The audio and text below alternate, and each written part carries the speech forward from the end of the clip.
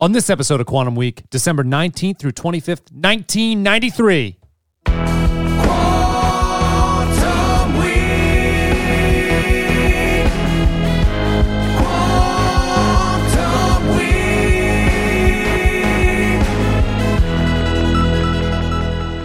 Week. Welcome to Quantum Week. I'm Matt. I'm Chris. Quantum Week is a show in which Chris and I leap into a random week of a random year, and we talk about the movies, the music, the headlines, anything that's happening during that time period that makes it unique. And today we are in December 19th through 25th, 1993, doing the Pelican Brief and Shoop. Yeah, so last episode we did Tombstone and Daughter by Pearl Jam. Yep. I think we kind of shot our load last. Yeah, it feels like it. This is rough. So let's get into Pelican Brief.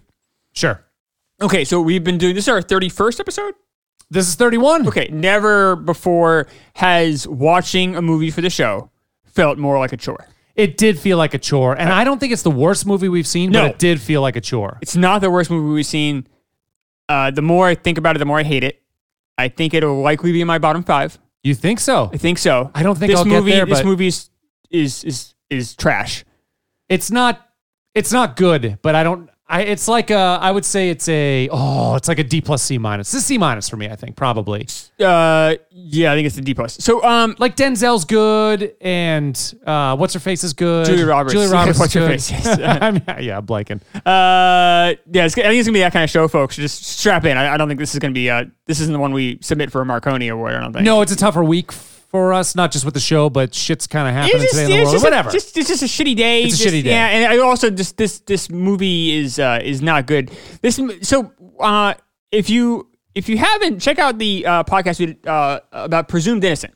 Right. Yes. So the reason I bring that up is that was the Harrison Ford one. It was based on a Scott Tudor novel, which Alan Pakula directed. Okay. Same director as the Pelican. Exactly. So I said in that episode, I think I made the assertion that was kind of the last great or the last decent thing Pakula did, right? Yeah. You had Pakula, you had Gordon Willis, the famous cinematographer who did the Godfather movies. You had kind of all of these guys kind of going like one last dance, one last great swing at this. Yeah. And it wasn't a great movie, but it's a good movie. It's quite good. It's very good. Very good. Yeah, I think so too. And it's enjoyable and it was interesting. It was really smart and really interestingly shot and just had a lot going on.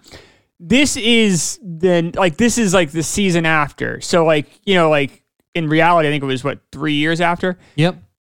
But I think it's the next movie Pakula did, I believe. You are correct. Yep. So and it's the mold is on the bread. Like it's not good. He's lost his fastball. He's lost his ability to make a good movie. Great example of this. He did the screenplay on this too. He did. It's based, of course, on a John Grisham. Right. Which I have some real issues with John Grisham. I don't think John Grisham's a tremendously great writer. No, he's not. And I also think his movies don't translate that great to film. Well, it's also weird that he released the book. Grisham released the book in 1992, and this became a movie in 93. So you have to ask yourself, was he writing this specifically so that it would be filmed? And he obviously was. Clearly. And it's funny because it just wasn't filmed well. No. So a great example of what I mean by Pakula. So Pakula is a guy that has a steady hand. He can do some really impressive kind of like long, like wide shots, like in All the President's Men. You think about like when they're in the Library of Congress, that scene. Yeah. It's a really cool shot. But he's more of like a slow burn, intelligent dramas. And then kind of lets the actors do the work. Yeah, kind of, and also just like has like a very like a slow, methodical pace to it with like a lot of dialogue typically that you got to kind of like really focus and pay attention on. Yes. But the way it's shot isn't particularly exciting and thrilling. But in the 70s, that kind of works. That works really well. Actually, didn't kind of work. It worked brilliantly. Because audiences like that kind of pacing. Yep. And the 80s, things kind of changed as we went, and, people had shorter and shorter attention spans. And then by the 90s, we were, it was a different, it's not like it is today, but people certainly had a less attention span for movies than they did in the 70s. People just expected crisper editing, things like that. So where this goes wrong is not only did Pakula not adjust with the times, it almost like he got slower and like less direct. So, example of this. So there's a scene when in John Hurd's in the hotel room he dies in. Yeah. And he makes a phone call.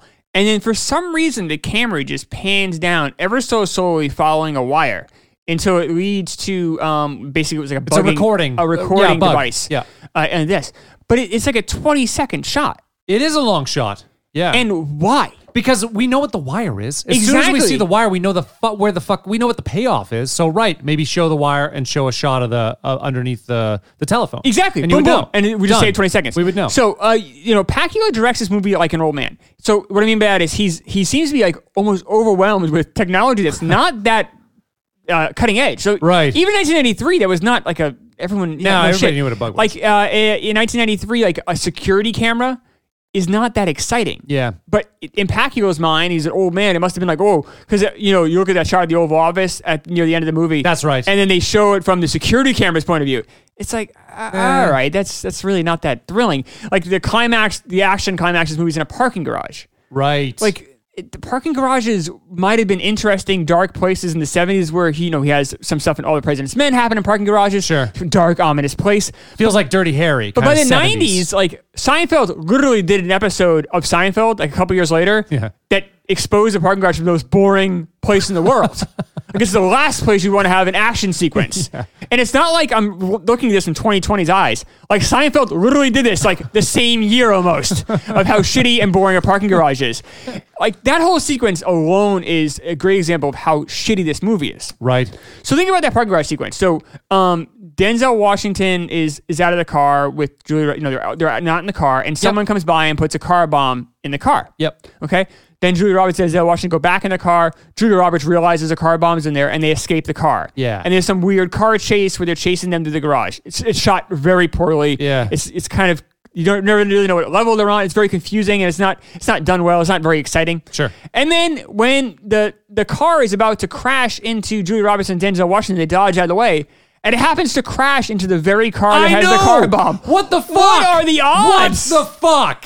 How did they get back there? I thought they were down a couple levels. You have no idea. Did they just like some transport through the floor, the ceiling or something to get there? They may not have been down a few levels. Was there just one car chasing them or two? It looked like they went over, it looked like, I don't know. It looked like there were two cars. Plus, wasn't was there very there was confusing. also someone on foot with a rifle shooting at them. I saw it and that was Where did that guy go? Where did he go? I saw that and I was like, huh.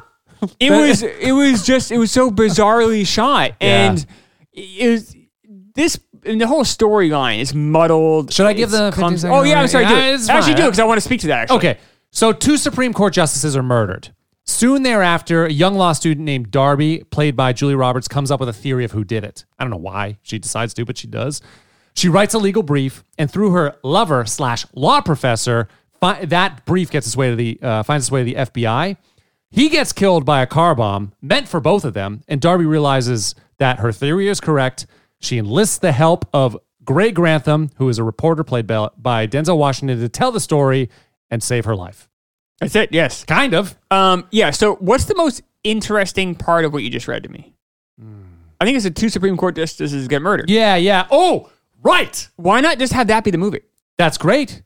Like, have the whole, like, conspiracy. Have, like, I'd love to, I'd love to see a movie where people plan a way to kill Supreme Court. This isn't a political thing, but that to me is like, No, well, it's that's a interesting. fascinating, Sure, right. like, whoa, what transpired there? But they had so little respect for that, they didn't even show the murders. No.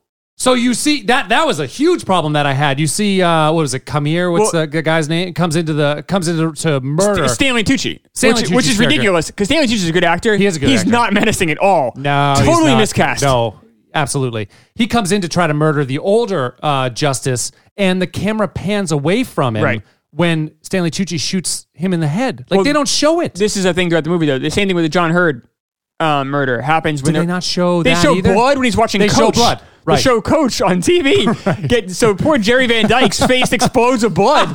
It was just a bizarre shot. Yeah. Right. I think he was almost like making a statement about violence in movies, or I don't know what that was. And then they didn't show the second one too. So No. did I get that right? The other justice was in a dirty movie. The only time you see someone get killed actually is the old justice, which was played by Hume Cronin, who's in Cocoon. He's Jessica Tandy's husband, very, very old man. Yes. His assistant gets killed. And we see him get shot. see him get shot. Right. But you and don't we see see Stanley Tucci get shot, I think, too. Do No, we you that? see blood. We just see not blood. really. You see blood on her, right? Oh, yeah, that's what it is. We see it from her But for perspective. some reason, you do see that poor assistant get killed. It's like old man's friend. Yeah, we don't give a shit about him, apparently. And then so then he kills the younger Supreme Court justice who happens to go to a porno theater. I think it was a porno theater, and then he strangled him but very quickly. Quickly in a porno theater. Strangles him in public with a rope that he had fitted for. This movie's bad. It was his belt. This movie's bad. The more you think about this movie, no, you're right. This movie is bad. This might go into the when I finished it, I was like, oh, the movie's so boring. What a drag. It was boring. But then I started like thinking about it for the show. I'm like, wait a second, this movie is trash. This movie doesn't make any fucking sense. This movie's garbage. This movie's awful. And it's so convoluted too. There's convoluted. Tons of storylines, and you don't know who the good guys are. They make it appear that the president could be the bad guy. The chief of staff guy, played by who's our buddy? Tony Golan from Ghost. You know, Tony Golan's good, but he's actually good in this. Yeah, he's kind of normal for him as a bad guy. You almost want to see more of him. Yeah, I don't know why. I thought Robert Culp was a good president too. Yeah, he was very believable. A little bumbling and I bought charismatic. it. And, yeah, absolutely. Yeah, I would like to see a movie with those two guys, Culp and Goldwyn, put a plan together to kill the Supreme Court justice. We should do that. No Denzel Washington, no Julia Roberts characters. Nothing against them; they're good actors. Obviously, you know Denzel's great. Yeah, of course. The movie just didn't work. Yeah, that was. I'd like to see that too. So why is the Supreme Court justice in a porn? That's not realistic. But and the thing is, I don't know what like. Even if it is in realistic, Washington D.C., but why? Like, why would they put him there? What's the purpose of doing that to him? No explanation of that. None. And then, like near the end, or around like the 3/4 mark, Julia Roberts goes to New York City for no reason. Is there for one scene and then leaves New York again. She goes from New Orleans. Yeah, why does to New York? Says, meet me in New York. Why'd and he she does. Go there? And then they end up just going. They end up leaving that night to go to Washington D.C. Why? I don't understand why was she there. I have no idea. That makes no sense. No sense.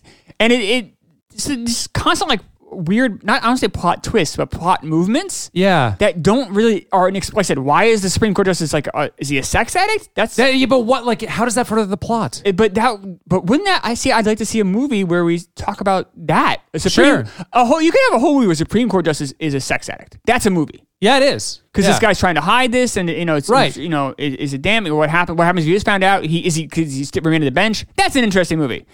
These two people, like in this weird action movie with that, it's not even really a good action movie. They run a little bit. Julia Roberts, who I think is wildly overrated, is kind of doesn't really know what to do here. She's very young. She is young. She's only like 26 when she plays this part. And yeah, and she's supposed to play young. She's only 24. And she's off of a 2-year hiatus too at this point. Is she? 2 years off, yeah. I think it was after Pretty Woman. She took 2 years. This is the first movie after Pretty Woman? Or Sleeping with Danny was the first one after that? Oh, no, this is the first one after a 2-year hiatus. So I don't know. I can't remember what the last one was, but she took 2 years. Huh. Yeah. From 91 to 93. I think Sleeping with Danny was 91. I don't think this okay. I think that was the follow-up to Pretty Woman. Then you could be right. But then she went away and I don't know why. Yeah. Well, I know she had the whole thing with Kiefer Sutherland. She was in Flatliners too. That was before this too. Yeah. I think she was in, you know. She had a bunch of movies in her early 20s. Like, she did. Right in a row. I mean, she's had an amazing career. Yeah, she's a Hall of Famer. I don't care for her. I think she's good. Typically. I think she's okay. I think she's has a good agent. I don't think it's boring. It's just not my genre. Her typical stuff. No. And this is a great example of why she pretty much stuck to rom-coms, because she really didn't know what to do here. She seems lost and confused a lot of time. Doesn't really know how to. And then Denzel's playing this stoic character, which is what the character is. But because of that, he never really is allowed to emote. He's never really allowed to act. His character is written so by the book, so cardboard. Sure. You wonder, so then you're like, or why did he take this role? He's coming off of, he's an Oscar winner for Glory already. Yep. He's already, he got nominated 2 years before that. So he's already a 2-time nominee. And he's in Philadelphia the same year, actually, which is kind of funny. And he does much better work in that. Yeah. That part's much more interesting. Yeah, of course. But you wonder if he's like, oh, what, Pacula? How do I not do a Alan Pacula movie with Julia Roberts? Like, I got to do this. Yeah, I'm sure it sounds And good. also, this movie has no balls. And I know it's 1993, so it's a different time. These two should be hooking up. Maybe, yeah. I mean, it's kind of... If he's white, they hook up. You think so? Absolutely. You think that's what it was? If it's, yeah, let's say it's, I'm trying to think, like, who's it? Well, Tom Cruise would be the... That's a good, right. I was thinking, like, one of the Alec Baldwin, but I think you're right. Sure. He's too old, maybe. Yeah. But, yeah, you're right. Tom Cruise. They're definitely hooking up. They're not? Yeah, you might be right. I don't know. Well, definitely, I don't think it happened in the book. And Ebert talks about it too, that would have kind of been sketchy for that. But, at the time, maybe it takes away from him being a stoic character, an understanding guy, like a non-threatening. It makes him more threatening if they're hooking up. It felt I don't like know. Pacquiao wanted to happen because Pacquiao Actually, the other thing puts is the camera on when they're holding hands. Pacquiao, Yeah, you're right. You're right. The last scene, there's no words exchanged. there is some intimacy. Yeah. He seems to want something there. But she just lost Sam Shepard like Right. within the last week or 2 weeks. So, but That's true. maybe you're looking for comfort too. I don't know. I could see It both. I seems can like see both sides. Pacquiao wanted to, though, and didn't have the balls to do it. That's how Maybe. I felt watching it. All your reasons are perfectly valid. Yeah. And maybe you're right. Maybe I should. And it's also 1983, and I should just give him a pass in this. And that's fine. But I just feel like Pacquiao wanted to take it a step further and just Could didn't be. do it. But he didn't show balls elsewhere. Like, none of the violence. They show none of the violence. Like, none of it. None of it. Yeah, and I'm for violence. I'm not like a. Violence doesn't bother me in movies. It just doesn't. Like, No, but I also like don't demand it. Like No, I but guess there was a purpose for this. Yeah. Why wouldn't you show, like, you're showing it without showing it? That doesn't make sense. so weird. Like he wants to be Hitchcock or something. Yeah. Pacquiao was just trying way too hard. But then he shows like an amazing amount of blood on that coach. Yeah. That is one of the weirdest. That is one of the weirdest things ever. John Hurd. First, he lies about his weight to someone who's identifying him by his weight. I saw that too. I'm like, why are you insecure having a conversation with Julia Roberts? Or with this character? Why are you insecure and saying, "I weigh 180, but I'm trying to lose weight"? But he's not 180. Well, he's 5'10". He could be one. had a He's huge bigger. gut. He did have a big gut, but he's a little shorter than me at 180. Yeah, he should have. he's He's probably 210. 200. He's 2 something. Yeah, Yeah. I think you're right. So he's lying about his weight to someone who Why? has to identify him. I don't understand why. Like, why was that even in the dialogue? Why didn't it even matter? I think that was like Pacquiao's attempt, and Grisham, or one of the two, both known for their wit at the comic relief. It wasn't funny. No. It wasn't. It just made him seem like a slime ball. See, that's one good thing about Presumed Innocent. Presumed Innocent didn't even try to tell jokes. It's like we're just No. we're Yeah, just you're gonna right. This is completely humorless. Yes. But you know what? But we're not there to do that. So we're just gonna do this. I didn't even know the FBI were the good guys. Like, I didn't know who killed Kamir. I had to read afterwards. It's like, why'd they kill? Who killed Kamir? Oh, you never know until he I know he says explains we it, were but kind of. But it's a I weird. sort of missed it. right. Yeah. And that's also really bad storytelling too. When you need to have people come on at the end, and you can throw Psycho at me. Psycho, I think, is a brilliant movie. Yeah. But they do have kind of that Kamel. I epilogue. keep saying Kamir, but it's Kamel is his name. But like I think the idea that you have to have characters come in the end of a movie and explain what you just watched is a sign that your script doesn't work. I agree.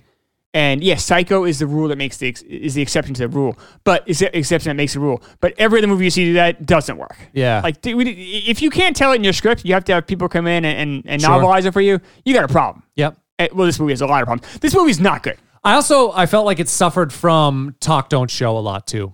Like, they're sort of talking through the shit. And that's what a lot. Pacquiao does, and he does it with Presumed Innocent as well. I mean, that's what that does. But that movie's dialogue is so much better. It is a lot better. And the Yeah, because you got court scenes too that are interesting, and, Right. and supporting actors who are really interesting. I think here's another issue with this movie. Well, Pacquiao has a hard on for journalism, obviously, for All the President's Men, and Yeah. that's like so. Anytime you see a journalist in a Pacquiao movie, he can do no wrong. Right. So, sure enough, like the only good guys movie are Denzel Washington and John Lithgow.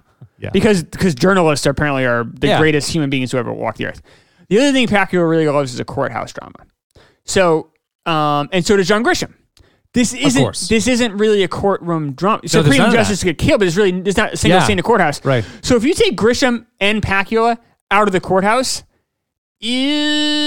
some thin ice there. It had like nothing to do with law. Like, the firm had a No. lot to do with law and loopholes and sort of shit like Julia that. Roberts is a law student. Yeah, laws, but that's it. And yeah, the brief is a law brief, but that's it. There's no courtroom. They're not talking about legal ramifications really. Nothing. There's a case kind of that holds us together a little bit, but Did you see young Cynthia Nixon from Sex and the City is in this movie? no. Oh, is that She plays Julia her Roberts' friend? Her buddy. I was wondering. I couldn't place her. I don't think she this is gonna sound. I don't care. Yeah, bring I it. hate this fucking movie. Yeah. I don't think she's oddly not attractive. But I'm not saying she's ugly. Like, it's almost like Cynthia Nixon. Like, almost like she always looks like she's 55. I think she looked like she was smirking more than smiling. Like, she was not like having a good time. Yeah, or right. She has whatever. that sneer. Yeah, Right. She she's always kinda kind of sneering. does. I guess she That's- has I it don't in know the it from- show too. You watched that show way more than I did, apparently. So I don't know. watched like 6 episodes. So yes, I guess I did. the You entire never watched it series. once? No, I did. I No. I used to call it Sex The and the other two movies. Stupidity. Yeah. I couldn't stand that show. No I tried to like it. I was like, all right. You did? Yeah. Well, like, all right, it's on HBO, whatever. Has some, it had some buzz to it. I'll check it out. Yeah. And the way they treated, there's like one character played by John Corbett from Tombstone. Yep. The way that character was treated in Sex and the City, I'm like, I can't. This is atrocious. These Junk. people are horrible. Yeah.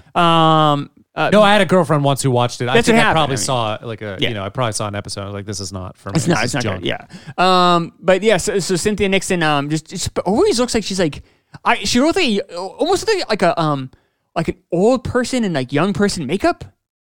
Like they de-aged her or something. Like she's like the Irishman. It was like so odd. She's Benjamin Button. She's going the wrong way. She's going the wrong way, right? Yeah. She's odd. She's very odd to me. I don't know. That's kind of like, was odd to me. Did you find it weird that there were also like Sam Shepard, very small role, John Lithgow, very small role, kind of had that to it too, where you had all these people that had like 5 minutes in the film? Well, no, they want to get into Pacquiao movie. Is that what it is? Yeah. Was he really revered at this time? I mean, All the President's Men, I you know, figure but- 16 years earlier. Yeah. Okay. Yeah. You know. Yeah, I mean, remember he just come off. We all thought Presumed Innocent was a good movie. It's true. It We was good. both would have likely. I mean, we both would have wanted to do this movie if we were actors at that time. You know what I mean? Like, Yeah, you're right. Because he had come off a string of good movies. He did. This is when he gets old. Unfortunately, it's like. So I'll tell a quick anecdote about baseball because I hate this movie and I want to talk about other things. Yeah, sure. So the 1964 Yankees went to the World Series. They lost in 7 games. Yep. And they fired the manager, Yogi Berra, because they didn't win the World Series. But the other reason they fired him was because they already had a contract with a new manager, Johnny Keane. Johnny Keane was the manager of the 1964 Cardinals. What happened was the Yankees and the Cardinals both planned in August to fire their managers Really? in 1964. Both teams went on incredible hot streaks and went to the World Series, Yeah. fucking up everybody's plans. Yeah. The Cardinals win the World Series. John Keane had already basically signed a backdoor contract with the Yankees, and he went into the Cardinals and said basically like, you know how you were going to fire me a month ago? Fuck you. Take this job and shove it. Yogi Berra, poor Yogi was Yogi, and he of course was blindsided. He got fired. So 1965 Yankees show up to spring training, and they got old overnight like that. So Elston Howard, Roger Maris, Mickey Mantle, Whitey Ford, these guys all show up to spring training, all banged up, all a step slow. The team went from going through this huge run where they had won playoff. They had gone to the World Series and ready. 60, they lost 61, 62, 63, and 64. They won in 61 and 62, lost 63, 64. So you've gone to 5 World Series in a row. Wow. They ended up finishing in, I believe, 6th place that year, had a losing record. Yeah. And that was the beginning of the end. In the 66, they actually finished in 10th place out of 10 teams, had the worst record in the American League. Everyone got old all at once. Yeah. So poor Johnny Keane, though, he thought he had keys to a Cadillac. Sure. Got keys to a lemon. Yeah. 65, and he's like, oh, all right, so it was just an off year. We'll come back. 1966, they start off 4-16, I believe. Ooh. They fire him. Yeah. He dies that August. No. He had of a broken heart. He had, like, heart failure collapses or in his something? farm. I guess he went home and he just complained to his wife every day, like, I can't believe what happened. This could have been different. He was just constantly complaining of his horrible situation. And he felt he had been dealt like this really just deck of bad cards. And he said he died months later. And it may have been, it was either August 66 or August 67. Someone can fact check me on that one. But he died like a year and a half or half a year after he got fired as manager. But the Yankees all got old all at once. The reason I bring that story up is because A, I don't want to talk about this fucking movie. But B, this happened to Pacquiao. He got old overnight. Yeah. You know, this movie is the 65 Yankees. 64 Yankees is Presumed Innocent. It's a good movie. Didn't win the World Series, but it's good. Yeah. This is the 65 Yankees. This is a 6th place, 73 and 89 kind of team, junk. And you're like, ugh. And you're just like, and this movie's 2 hours and 20 minutes, I think. It's really long. It's a slog. That's the other problem. It's like not entertaining, and you have to sit there for 2 hours and 20 minutes. It's rough. Yeah. Are we done with this movie? Anything else you want to say about it? No, I think that kind of sums it up. So C- D+ for me. I don't know if it makes my I'm going to give it a bottom straight D. This movie's trash. Especially when you consider the people involved. five. I like the problem is I like Denzel. I don't like Denzel in this. I think he's fine. I think he does. Yeah, but I don't like him. I liked his I liked him. He's charismatic. Yeah, he's fine. I don't know. think he's even that charismatic in this. I don't know. I'm gonna have to sleep on this then. All right. Fucking A. Yeah, this is. I was thinking about like, is this worse? So to me, this is worse than Teenage Mutant Ninja Turtles in a lot of ways. Because that was meant to be a cartoon for kids. Yeah, like that. And this was supposed to be a serious piece of art. Yeah, and this fails on a lot of levels where I don't know if Turtles fails on as many levels. Like openly fails, falls face first into failure. This movie fails on a lot of levels.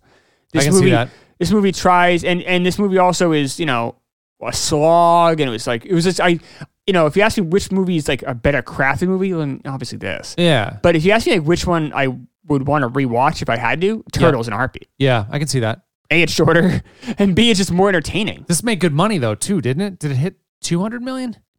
This one did?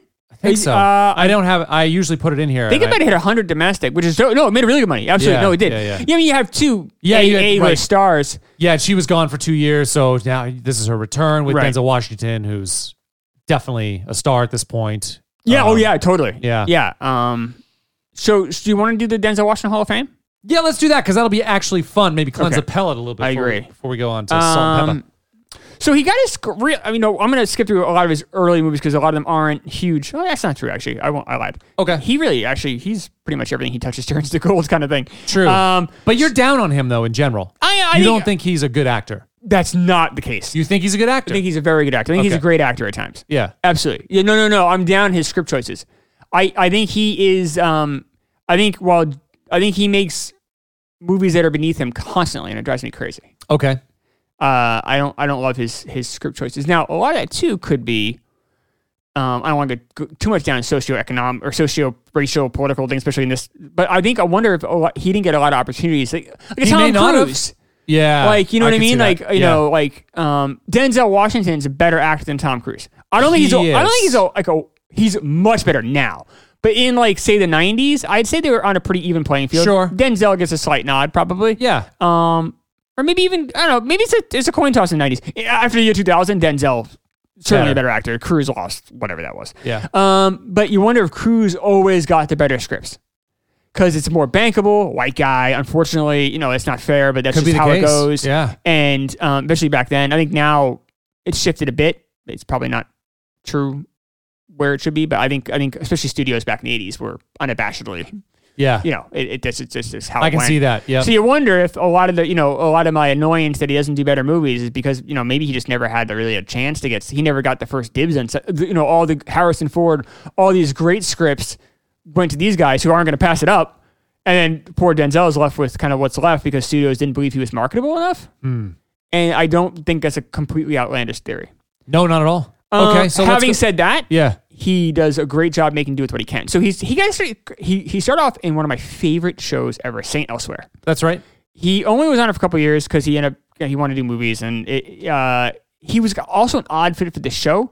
The show's it was a great dramatic show, but it was very quirky and not quirky like 30 Rock, but quirky like the character. Like Howie Mandel was a regular on the show. Yep. Ed Begley Jr. was a regular on the show. Yeah. But they belong there where they don't belong in movies. But Denzel's a movie star. They didn't quite belong there. If that makes any sense. Yeah. It was almost an island of misfit toys.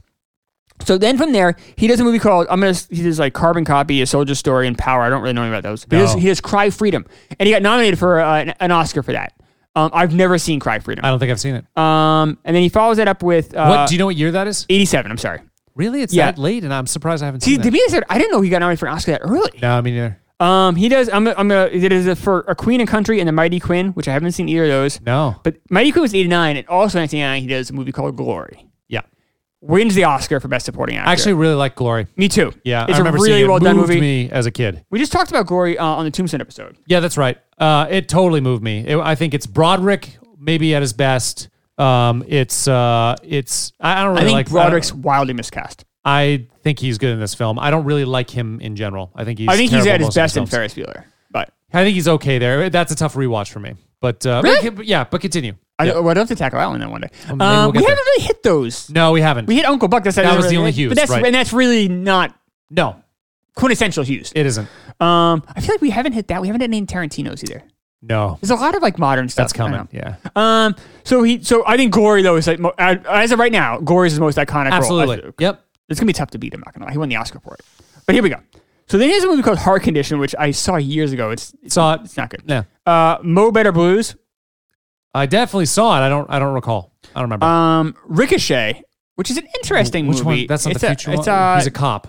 is that with Lithgow? I think it is with Lithgow. It is with Lithgow. But having said that, we go right into another movie gets nominated for Malcolm X, Yeah. which goes back to my theory that it's kind of tough to have the Hall of Fame plaque, most iconic role, be someone we already have a relationship with in real life. I think you're right. So I to me, when I close my eyes, what's more Malcolm X? It's more what's more Denzel Washington? It's more Denzel Washington as Glory. I agree. than with Malcolm X. Yeah. That was his first lead acting role nomination. Then he does Pelican Brief, which is Yeah, we don't have just to. forgettable. Fuck that. Then Philadelphia. Yeah, another good one. Probably still Glory. It's Glory for me as well. Yeah. Let me see something here. So, because I don't think he did, right? He didn't get nominated for. I don't think he got nominated for that. He actually wouldn't get nominated No. again. Did Tom Hurricane. get nominated for that? Oh, he won He won, right? because Okay. he's back to back with Yeah. Forrest Gump. That's right. That's right. Then 2 years later is Crimson Tide. Good film, still Glory. I think Crimson Tide is a very good movie. Yep. That's about as good as like what that genre can be. Yep. But Glory's just he's really iconic. That's really memorable. Yeah. That's a really good movie that he in a supporting role, because I think Broderick's very weak in it. In a supporting role, like he carries that movie. I'd love to run into that movie. Yeah, that'd be good. Because there's a lot with that movie that's just the way it's shot is brilliant. The script is really good. Yeah. Virtuosity in Yeah. 95 with Russell Crowe. Russell Crowe. That was a future-ish one. Yeah. Yeah. I actually like that film, but I don't know how. I have, last time I saw it, I was a kid. Yeah, Clumsy doesn't really work well, but the 2 stars are like they kind of are allowed to take that. It's the first time we really see Russell Crowe really like Yeah. be Russell Crowe and like be like really charismatic. I think that's the first time I was conscious of him. That's a funner movie that has any right to be. Yeah. 95 is Devil in a Blue Dress, which I but don't saw when it came remember. out. That's not Woody Allen, is it? No, it's not. It's like a jazzy. Yeah. It's like a thing that takes place in like the 40s. Okay. 96, he does 2 movies. Does Courage Under Fire and The Preacher's Wife. I like Courage Under Fire. I do Yeah. not remember the Preacher's Wife is Whitney Houston. Yep. That's right. But I don't remember it. I know I saw it. 98, he does Fallen, He Got Game, and The Siege.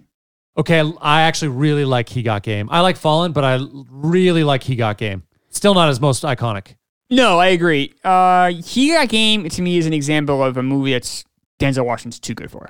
There are a few Spike Lee films that I really like, and that's one of them. Yeah. 13th Hour. That's another one. 13th to 25th Hour. Isn't it? 25th Hour. Sorry, 25th Hour. Yeah. That 25th Hour is Spike Lee's best work, and it is a brilliant film. That's a great recommendation. If you haven't seen 25th Hour, go see it. Yeah. Few movies capture the feeling after 9/11 like that one does. And Philip Seymour Hoffman's incredible in it. He's great. Edward Norton's great too. Edward Norton's amazing in it. Check out that is a movie that it really captures the essence of like New York. It's really good. Check that. That's really good. Heavily recommended. Yeah. My favorite Spike Lee movie by far. The Bone Collector, which is kind of a dumb, it's okay. dumb action movie. And then 2000, here's Remember the Titans. I guess we have to talk about this because it has some it has like a fandom on like TNT. It's on all the time. Yeah. And a lot of millennials think it's this great revolutionary movie. I think it's trash. And it's frustrating because another movie I think is beneath him. He shouldn't be doing Disney movies. It's a weaker, it's just one of the weaker sports coach movies. Like it doesn't hit nowhere near like Hoosiers, nowhere near. No. Like it just doesn't, even like a League of Their Own. It's like, it's not even anywhere. Yeah, or even like a in Friday Night Lights. Friday Night Lights, not even, Like in, not in even, the same. yeah. And it's really, and this makes me like, I mean, obviously I'm sure Disney gave him a nice paycheck for it and Probably. stuff. But it's just like this, like Tom Cruise wouldn't have done a movie like, you know what I mean? Like Yeah. he wouldn't, like, what are we doing here? And, Yeah. you know, that's not a good movie. 2001 Training Day.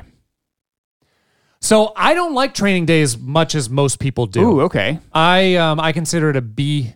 Like But what's a B. more iconic role? I think he's reaching too much in that film. I think Glory is still. See, I'm going Training Day. Ooh, this is Are great. you really? Yes, I am. Yeah. Well, I mean, I think I owe you one from last time. Well, we don't have to agree, do we? I thought we had to agree on the Hall of Fame. No, we don't have to. That's fine. Cool. Do we have to agree? On I'm the Hall of Fame? I can't remember. It's your game. Fuck it. Forget my game. We're not agreeing on this one. Let's disagree on this one. I think Okay, that's good. good. Let's stay with Glory. I think we do have to agree on this. I We think, do? Yeah, let's go with I Training said Day. that, and then Yeah, you I just think didn't you're right. remember. I know. Where is your head? It's not here today, I as get you it. can No, probably I don't- tell. I don't I'm telling blame you for the 1964 Yankees, so it's obviously not. So I'll go with you on Training Day on So he that. was not. I'm sorry. So we skipped over Hurricane. Damn it! Probably Training Day Hurricane, over Glory. Hurricane. Yeah, I'm gonna see once again. Hurricane. I know Reuben Carter, not as famous as Malcolm X, obviously, but once again, real characters you're right. harder. You're right. That's still a good film. Training Day is iconic. So he was nominated for Best Actor for Hurricane, and he won for Best Actor in Training Day. Jesus Christ, he's got 2? And he's been He's got nominated 2 Oscars. 4 times? That's 5. And 5 times? We're not done. Jesus Christ. We're not done. So let's go back to it here. He's nominated so many times I have to like scroll through screens. Yeah. So 2002 does John Q and Antoine Fisher. John Q is one of the worst films I've ever seen.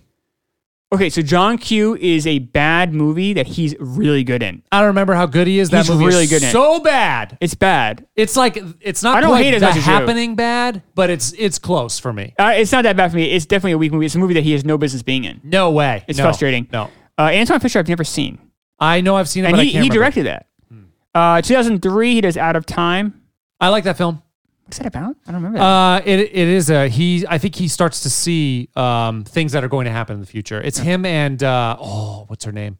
Doesn't matter. Out of Time. It's a good film. 2004, he does Man on Fire and Manchurian Candidate. Okay, Man on Fire is really good. So that's one of his biggest hits. Yeah. I still really think Training Day is his most iconic. That's the I'll stay with you. That's on like I always think like the Oscar reel, like when they do the in memoriam. Yeah. What's the shot they show or what's the scene they show? I think they got to show the scene in the Training Day, like like I'm the king, like I'm King Kong, come at me, 2006, he does Inside Man and Deja Vu. I love Inside Man. Inside Man's good, But that's not it's really my second about him. favorite Spike Lee. I'm not a big Spike Lee fan, but it's my second favorite one. 2007, he does American Gangster and The Great Debaters. Ooh. I really like He also debated. American- He also directed The Great Debaters. I never saw that, but I really like American Gangster. I That's don't a Ridley Scott like, film. Yes, Yeah. with is Russell Crowe in it? Russell Crowe is it? And is it? Again, Yeah. yeah. I don't I'm like. sorry, I fucked up. Out of Time. It's actually there are 2 films that have a similar title. He's a police chief in a Florida town, like So there's no Costa Keys or time. You something. can't see things happening. Then. No. Oh, okay. It sounds like No, there is one of those. Okay. That happens. Later. So I think American Gangster is a movie. You don't like it? I really like that film. So that's but I'm a big apologist for Ridley Scott. that's the kind of movie though he should be in. It doesn't work in my opinion, but those are like, all right, this is a movie that Denzel Washington, Complex character. really good cast, Yeah. really good director, Yeah. A-list director. Yeah. Even though I don't love the movie, but like I can understand why someone would choose to do that film. That makes sense. Yeah. Okay, cool. Yeah. It's not like John Q or that Remember the Titans. These like goofy, stupid movies. Yeah. This is so that I like A for effort, but it doesn't quite land for me. Okay. 2009 is the Taking of Pelham 1, 2, 3. Not very good. It's okay. I saw That's the I saw remake. the original years ago. I haven't seen the remake. 2012, he does Safe House and he does Flight. Safe House, not good. Flight, good. Flight is the best performance by someone in a bad movie ever. I don't find that movie bad, but he movie's is great. Junk. The Flights, the music they use in the soundtrack for Flight is the most on the nose music I've ever seen in a major film. I don't remember. Robert Zemeckis directed it, but it's anything. If he's flying, it's like flying. I don't have exact examples, but it's like that kind of thing where everything's exactly what you're seeing is exactly what the song is. It is bizarrely on the nose. Zemeckis, I think Zemeckis only did that movie because that scene where the plane goes upside down. Yes. That's the only reason I think he great did the scene. movie. Because other than that, I think Zemeckis is like, I don't want to do this. I like that movie. 2013, he's a movie called Two Guns. I don't remember that at all. don't remember it. 2014 is The Equalizer. I probably saw it, but don't really Which he recall. follows up in 2018, The Equalizer 2. It's the Yeah. only thing he's done a sequel of. Yeah. And then he does Magnificent Seven, Fences, Nope. and then Roman J. Israel Esquire. I do also want to mention he was nominated for Roman J. Israel Esquire. Haven't seen it. He's nominated for Flight, and he was nominated for Fences, and he was also nominated as a Jesus. producer for Best Picture for Fences. So That's like 8 or 9. he has 9 nominations, 8 for acting, That's crazy. which is incredible. He's won 2. I wonder who the most nominated is. Meryl Streep. Really? Yeah, by far. Yeah. Yeah, she's by a mile. Yep. Wow. Okay. Cool. Yeah, but 8 is incredible. That's a lot. Yeah. Yeah. The most nominated person ever, though, I think, is John Williams. He has over 50 nominations. Yeah. I wouldn't put him in the same category. of Yeah, course, I 'cause wouldn't he's either. not an actor. but that's why. Yeah, but Meryl Streep is most. I forget who the most nominated actor is now off the top of my head. I used to remember this. it's got to be close, I would think. He's up there. Yeah. Um. All right. So we're gonna say Training Day then. Yeah, I'm pretty good with that. But we'll put out. So what movie should I put in the poll then? Definitely Training Day. Glory. Glory. Because those are 2 he won Oscars for, so we got to put those in there. Those 2. I don't know. I'm not sure. Remember the Titans? I'll probably put in there. I mean, just Oh. because for You need some some- audiences though I it see. is not I for see. me. And then what other movie did you say you really liked that he did? Think about it. I don't know. All right. I don't know. Do you have a fourth you want to throw Yeah, in there well, that yeah. we can? Oh, Hurricane maybe or Malcolm X. Maybe Malcolm Probably X. Malcolm So yeah, X. because maybe other people probably don't have the same restrictions. Yeah. With like This is not our best. This is not our best show. Fuck it. Yeah, I mean, I think Salt and pepper. No. Salt and pepper. Salt and pepper. Are we the salt and pepper of podcasters? Which one's Peppa? Who? That would be weird. Yeah. Who's DJ? But are we like that Spinderella? same? Is that like we the talent level? Salt. Are we like salt? Like, you know what I mean? Like, we're not Simon and Garfunkel. Like, are we We're like not. the salt? Oh, because we're kind of on the same level. We're like, yeah. Is that like where we are in this? To be honest, I definitely think that you've got the talent slightly on me on this one. on the podcasting Yeah, or I salt do, and I do. pepper. I do feel like I'm- I'll take it. Well, you produce the show, so you get points there. So. I do get some points. So salt and pepper. I actually don't hate this song, but it's. I don't hate the I song. don't have a ton to say about it, but it's which is never good for a podcast. But this is the kind of song where we hear at a party, you're never upset. No, that's the thing. You'll listen to it. It's fine. Yeah, I said the same thing. And I won't actually, turn it off. compared to the songs, you sent Matt. We did our top 5 and bottom 5 songs on Twitter, and Matt sent me the list of all of our songs, and I'm like, holy shit! It's just all shit. Absolutely. Shit. But I hate 10 of these songs. Yeah, Hate. yeah, I know. And this song I actually moderately like. Yeah, this won't crack a top 5 or It bottom won't 5. It'll top be my- somewhere in the middle. But it won't top my. actually, this will be probably top 3rd, maybe. Yeah, I was gonna say it wouldn't crack my top 5, but it would crack my top 10. It's quite possible. Because Yeah, it'll be close. the songs we've done have been terrible. So let's talk about Salt and Peppa first. Do I have to say Peppa? Yeah, I think so. Yes. Okay, fine. So the song is Shoot, but formed Salt and Peppa formed in 1985. Salt is Cheryl James, Peppa is Sandra Denton, and DJ Spinderella. That's Thank the you. three We of them. can't forget DJ Spinderella. No, of course not. Their first main hit, we all know, is Push It. And it was a huge hit, 1987. And that's my favorite Salt and Peppa song. Push It. I wonder if it's because of the nostalgia of it. Also, it was really the first, there weren't a lot of female rap groups then. And that one was a very bridging rap song. Like it was such a popular song. It was a female artist. And I think it made it so women could like rap. Because a lot of the rap at the time was kind of misogynist and, some of the lyrics were really hard on women. But this is kind of a crossover They were move. one of the first, if not the first, right? Definitely. I always like to imagine, and if you listen to it this way, it makes a lot more sense. Push It is about taking a shit. That's not what that's about. Well, I think it is. But I really like. Don't disparage that song. Do you like Push It? I do. Yeah, I think it's a really crafty, fun song. Another song. You hear at a party, you're never upset. No, I actually like it if I listen to it. If that were our song this week, I would give it much higher. I rate put it in the reviews. same level as Shoop.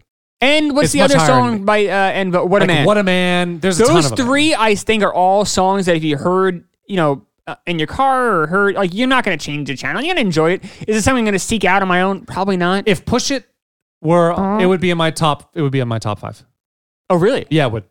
I really like that song. I think it's a great song. But there's a nostalgia. Is it element because you to it, like too. songs about taking shits?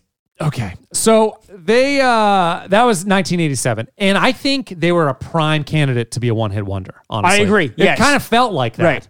But that wasn't the case. Their first album was called Hot Cool Vicious, and Push It was their biggest hit, sold 1 million copies.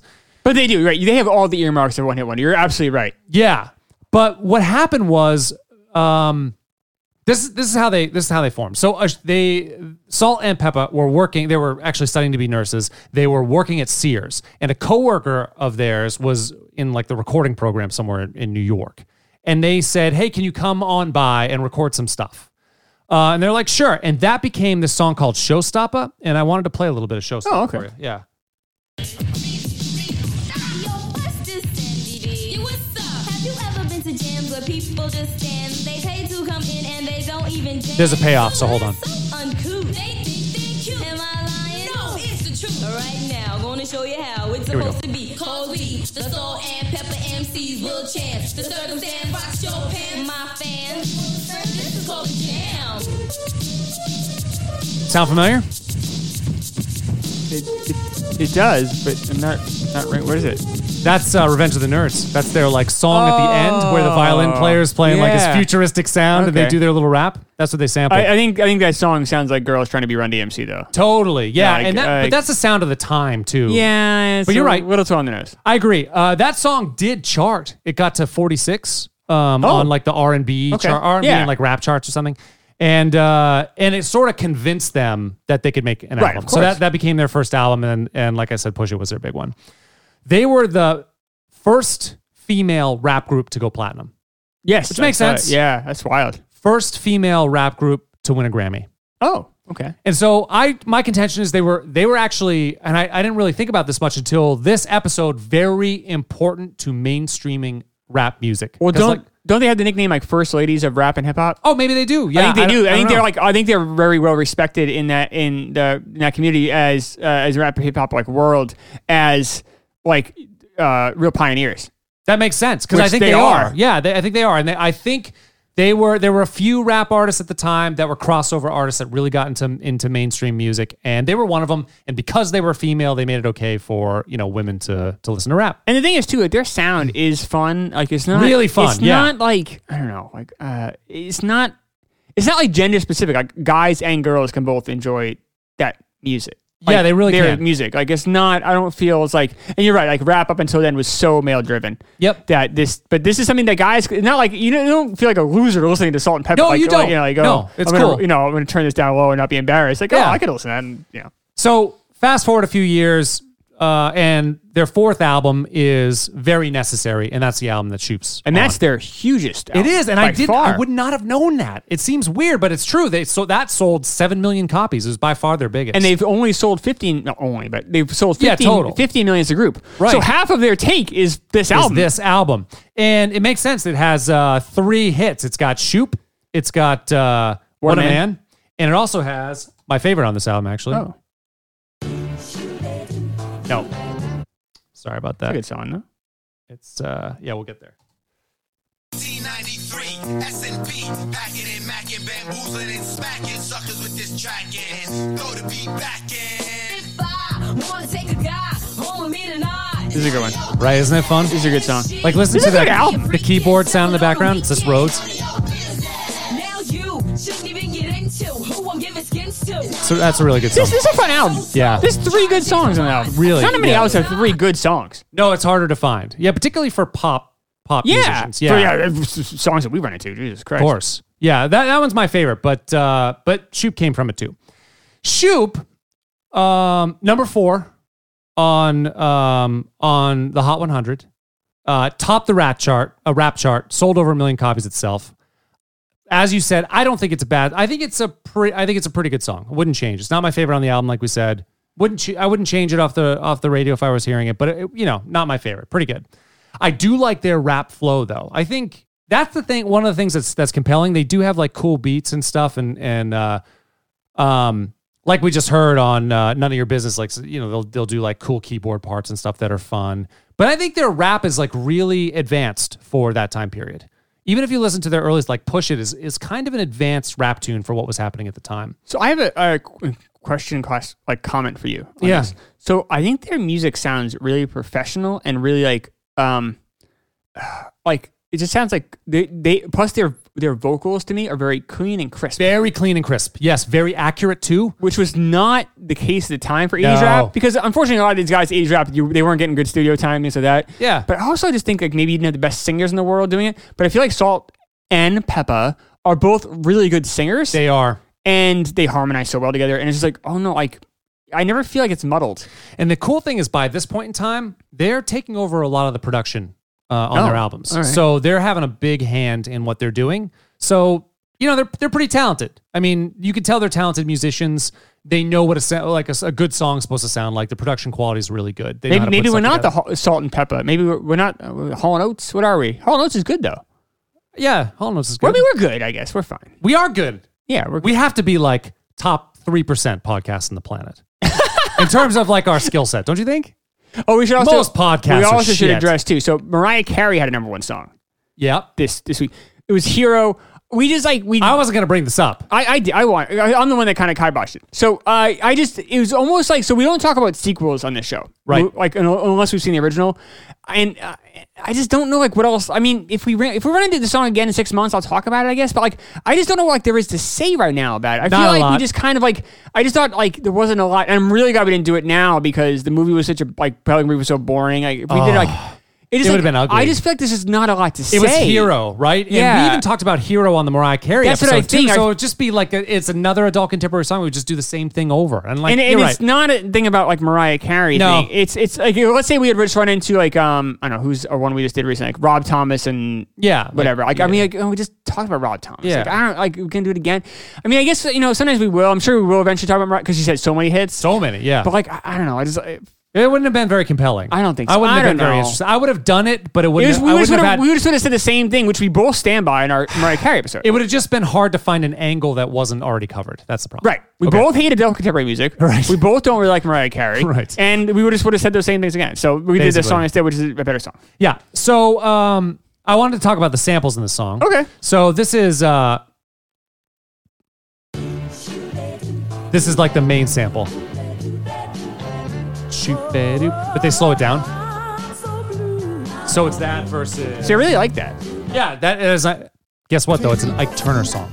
Oh, we don't like Ike Fucking wrote Turner. it. No, and I was asking myself, yeah. would I ever use an Ike Turner sample? I don't think so. Like, think I would. yeah, we talked about Turner in a previous episode. Turner, not a good no, man. he's a piece of Bad- shit. bad guy. But this is where it is in the song. Oh, I'm lying. This is that's Super Sperm. That is in the song. Oh my. Here. Oh, all right. Super Sperm. Oh, okay. That's a Super Sperm I sample. don't like that as much. I like the other thing you played earlier. Yeah, it was a little bit better. That's it. All right. Yeah. Those are the samples in the song. That's the song. Cool. Shoot pretty good. Not going to cross the top 5. Salt and Pepper. Thumbs up to them. All right. So let's talk about personal story. Quick one. Yeah, you've got one because I I do. already did mine last time. Yeah. So, look, at the end of the day, look, 1993, December, it's Christmas again. Yeah, we keep hitting Christmas. week. And we have another one coming I think up like soon. 3 It's of them No, already. 2, and then we're gonna have another one in 2 weeks too. So Christmas '93, I was 14. I got I think I got a Sega Game Gear, but I'd rather talk about. So I didn't have a TV in my room for the longest time. Yeah, me neither. I don't think actually growing up at all until college. Oh my God. Okay. So I didn't have one. So my dad's rule in the house was we couldn't have a TV in our bedrooms because he wanted us to like be a family. So like we didn't want us to like hide away in our rooms all the Gotcha. time. Which at some point, like, all right, the guy's like 14, let him have a TV in his room, but fine. What I used to do though is I still would hide away in my room, but I would listen to on the radio here in New Hampshire. There was a station in Maine. If you went all the way to the left of your dial, so like 88.9, I think it was, you would pick up channel 6 in Maine, which is NBC affiliate, and they would play the TV shows on the radio. Really? Yeah, I've never heard of such a the thing. entire like everything. What? Yes. So I would. How'd you understand what the fuck was going on? Because you just use your imagination. I guess so. But I would really not do it so much during the like. Honestly, most of the time, like I enjoy my family, like whatever. Nintendo Sure. was out there. I do, yeah. But at nighttime, I wanted to. I really loved late night TV, so I would listen to. At first, it was Carson, and then Letterman, and then it became for that 1 year it was like Leno and Letterman, right? And then it was Leno and Carson. Lennon and Conan. So I would listen to those shows on the radio. Okay. So Were they doing fiction shows too, or just like the late night stuff? everything. So you could like listen to Friends I've never heard of or this whatever, or happening. Seinfeld or Cheers or whatever. But I said I didn't usually. I'd watch those shows on Sure. on TV, but at night. So and then after that, there was a show called Later with Bob Costas. It was a half-hour interview show. So how it worked was like the year I probably listened to it the most was like '93. So you had Leno, Yep. you had Conan, and then you had and Conan was just new, and his show was really raw. But a lot of his bits were very visual, so you had to kind of imagine what people were laughing at. Yeah. And then you had a half hour because I don't sleep a lot. Like Right. even now, like I even back then I go to sleep at like 1 say and get up at like 6 or 7 for school. Sure. And even now I do the same thing. Yeah. I only get like 5 hours sleep at night. Yeah, me too. Yeah, I just don't need a lot of sleep. So I would listen to Later, and Later was great because it was Costas with different guests on. It was just one guest for no band or anything for a half hour. It was really, really interesting to get to hear some good guests. Sure. And then it would go to, I think it might go to news at that point, like a NBC News, would run. But yeah, you had all that. And then another thing I'd listen to is a WERZ here in New Hampshire, which is a top 40 station. Is that 107.1. Oh yeah, 107. So, right, all right, every station across, every city has a top 40 station. But here's the weird thing was, at 7 o'clock on Sundays, they would have Rick Dees and Weekly Top 40. Exactly. I used to listen to that. Right, which is not weird at all. Yeah. But then at 9 or 10, I think it was 10 o'clock at night, they had a stand-up comedy show. Yes. It was a syndicated show. It was Richard Belzer's brother. Oh, yeah. Who since killed himself, I believe. But he hosted a show, and they would play basically like a stand-up showcase. So 10 minutes, 8 to 10 minutes of different stand-ups. So you have 8 to 10 minutes of Brian Regan, 8 to 10 minutes of Jerry Seinfeld, 8 to 10 minutes of whatever, George Carlin. And they would play Seinfeld and Regan a ton because you could play those on radio really easily. Yeah. And, they would play guys like Carlin, but they'd bleep it out and things like that. You never heard Richard Pryor on this thing. Of course You not. never heard Eddie Murphy on this thing. Right. But they would play these comics, and it was, it was really my, I don't know, I feel like it's kind of like my, Your introduction to comedy? in some ways, I mean, I knew what comedy was at that point. I mean, I was like 11, But 12. comedy on stage is different than Yeah, comedy. it was like really like, and it was almost like my own I don't know anyone else who listened to it. It was almost like a secret show, where I almost felt like they were performing for me in a weird way. It was almost like a show because I enjoyed it. So I remember hearing some of these acts, and I would just be rolling on the floor of my carpeted bedroom, just laughing, tears in my eyes because it's just so I just never heard such great things before. Sure. And it really got me really into stand up. And then flash forward when I was in New York City, I got to go to the Comedy Cellar a lot, which is the best stand up club in the country, in my opinion. And have I told my Jerry Seinfeld story on here? I don't think so. Okay, cool. I'll tell it, and then we'll go into headlines. So, how Comedy Cellar works is the comedy club you see in Louis. If you watch the show Louis on FX, it's the show. It's he goes and gets pizza in the credits. He gets the pizza, and he goes down beneath. So if you watch season 3 of Louis, I'm in the crowd for all of those stand-ups. I think you mentioned that, actually. I think I might have told you that maybe off camera, I think. Yeah, maybe, yeah. Or off mic. So what happened was someone tipped me off that Louis was going to shoot. So he does all of season 3. He does all of that all in one. That's one. One night. Right. So he does an hour and a half set for you, and it was free because it was on TV. So FX, you only had to pay for your drinks. And then and Comedy Cellar was so small, I had a front row seat, which. Right. Almost every CD is front row. So I got to see Louis do a full set front row. It was amazing. And then if you do listen to season 3, you do hear me cackle. They black out all the crowd, but you will hear me cackle when he's in the Comedy Cellar once in a while. But I'm surprised he didn't single you out for your cackle. He never made fun of you. It's not that distinct. Your cackle? Louis is funny. A lot of people were laughing. Of course. It wasn't just me. But you do hear me every once in a while. You have a distinct laugh. That's all I'm saying. I guess. Yeah. Louis is a pro. He doesn't need to resort to cheap parlor tricks making fun of my laugh. I guess. So one night, it was right when we moved to New York, and I was feeling kind of down.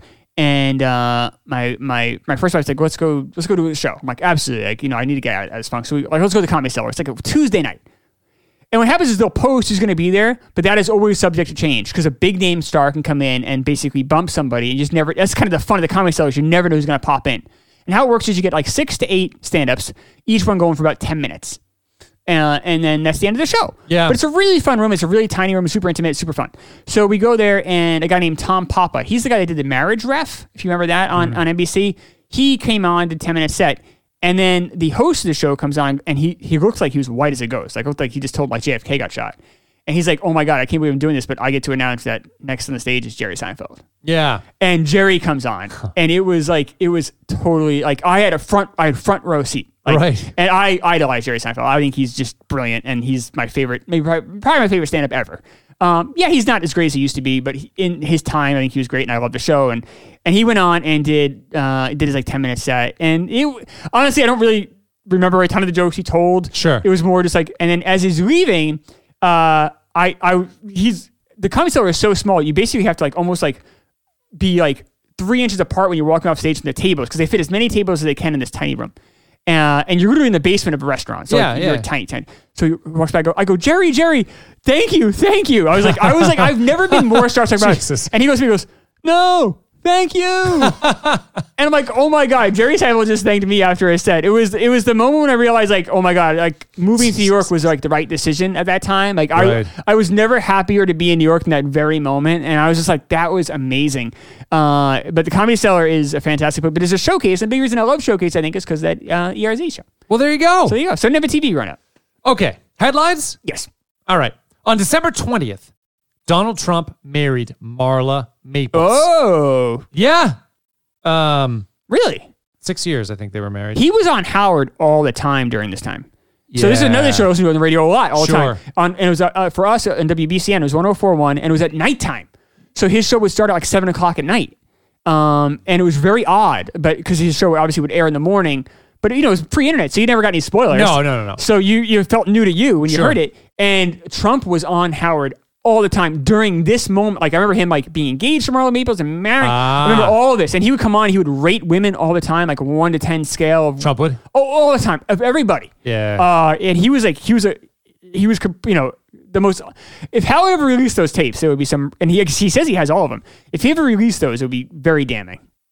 Why would he should? It would just be fun to listen to. I agree. Yeah. Trump's been married 3 times. I guess I didn't realize. I think a lot of them are also to protect Howard too, because Howard was saying some things that were incredibly not the Howard we know today. Oh no, he's such a pussy now. Also, Ace of Base, baby. there it is. What'd you see? I saw the sign. You did see the sign, didn't you? The sign, Why don't we do this song? because it was released this week, but it was nowhere near the top of the okay. charts. But this became the number one. Wait. Became Billboard Song of the Year in 1994. Oh, okay. We talked about how Black Velvet was a song of the year back to back, or no, ASCAP said it was that, but it was one of the songs of the year. But this was number one. Well, that was the most played. Most played. But and that could have been a cross genre too. right. But this is Yes, the this is Billboard Song of the Year. most purchased. Okay. That song was huge. Huge. Not a bad song. No, I fucking hate them and that song. I don't mind it. Oh, it's so bad. It is so bad. That would be in my bottom 5. Really? It would be It's like Macarena bad for you? I don't mind it. I'm not saying I love it. I don't see the same thing that you have with the Turtles is the same thing that I have with the Macarena. Like Macarena is supposed to be this thing. It's this fun, ridiculous, stupid song. Yeah. So I give it way more props. So than this is stupid this is the Pelican brief Oh. or Poseidon of because Poseidon's the worst. It's not for me, but it is for you. It's close. There was What's one. the worst? It's Poseidon? identity theft is the worst. Identity for me. is worse than Poseidon? It is. No. Really? I mean, they're fucking neck and neck, but yeah. Is that what you have to say about that? yeah. Push it. So, in an interview with the Associated Press, Hillary Clinton says her husband, Bill, then president, asks her advice on major issues, but that her powers are limited. Yeah. She was not a popular person, especially at that time. No. Yeah. Do you think she's more or less popular now? You think she's more? I think she's less Well, popular she's now. revered by some. I would say back then no one liked her. Now I think there's like some people that really, really like her more because of I mean, when you win the popular vote but lose the election, there is a pocket that will always root for you. I guess so. Yeah. I the guess Al you're Gore right. effect, if you will. Yeah, but I don't think. But it seemed like the voters for Hillary Clinton were apologists, though. Like, we can't stomach her, but we have to. That seemed like the Yeah, I voting. think people just kind of feel like she got like a short end of the stick. Yeah, that could be right. I don't know if people like her more now than in the past, but doesn't matter. That's what she said. Al Gore has a weird voice. Al Gore. Yeah, because Southern and slow. Yeah. Very Eeyore. That's the joke, I guess. Yeah, But all right. kind of That's very fair. much like that. I'll buy that. But last thing was December 25th was Christmas. That's right.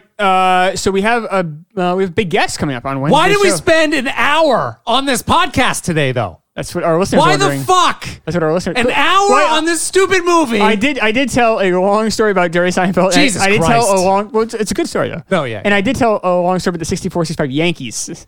There was that. I guess that added. No, but that wasn't maybe we 5 minutes did to it. but Jesus, Denzel Washington though. Hall of Fame play. Okay, and that was maybe What we interesting. do is when we have a movie that's not good, we still deliver the goods. We do get. Yes, we do. That's why I think we're top 3%. We didn't have a weather report this one because we did it last show. Yeah, we blew that load.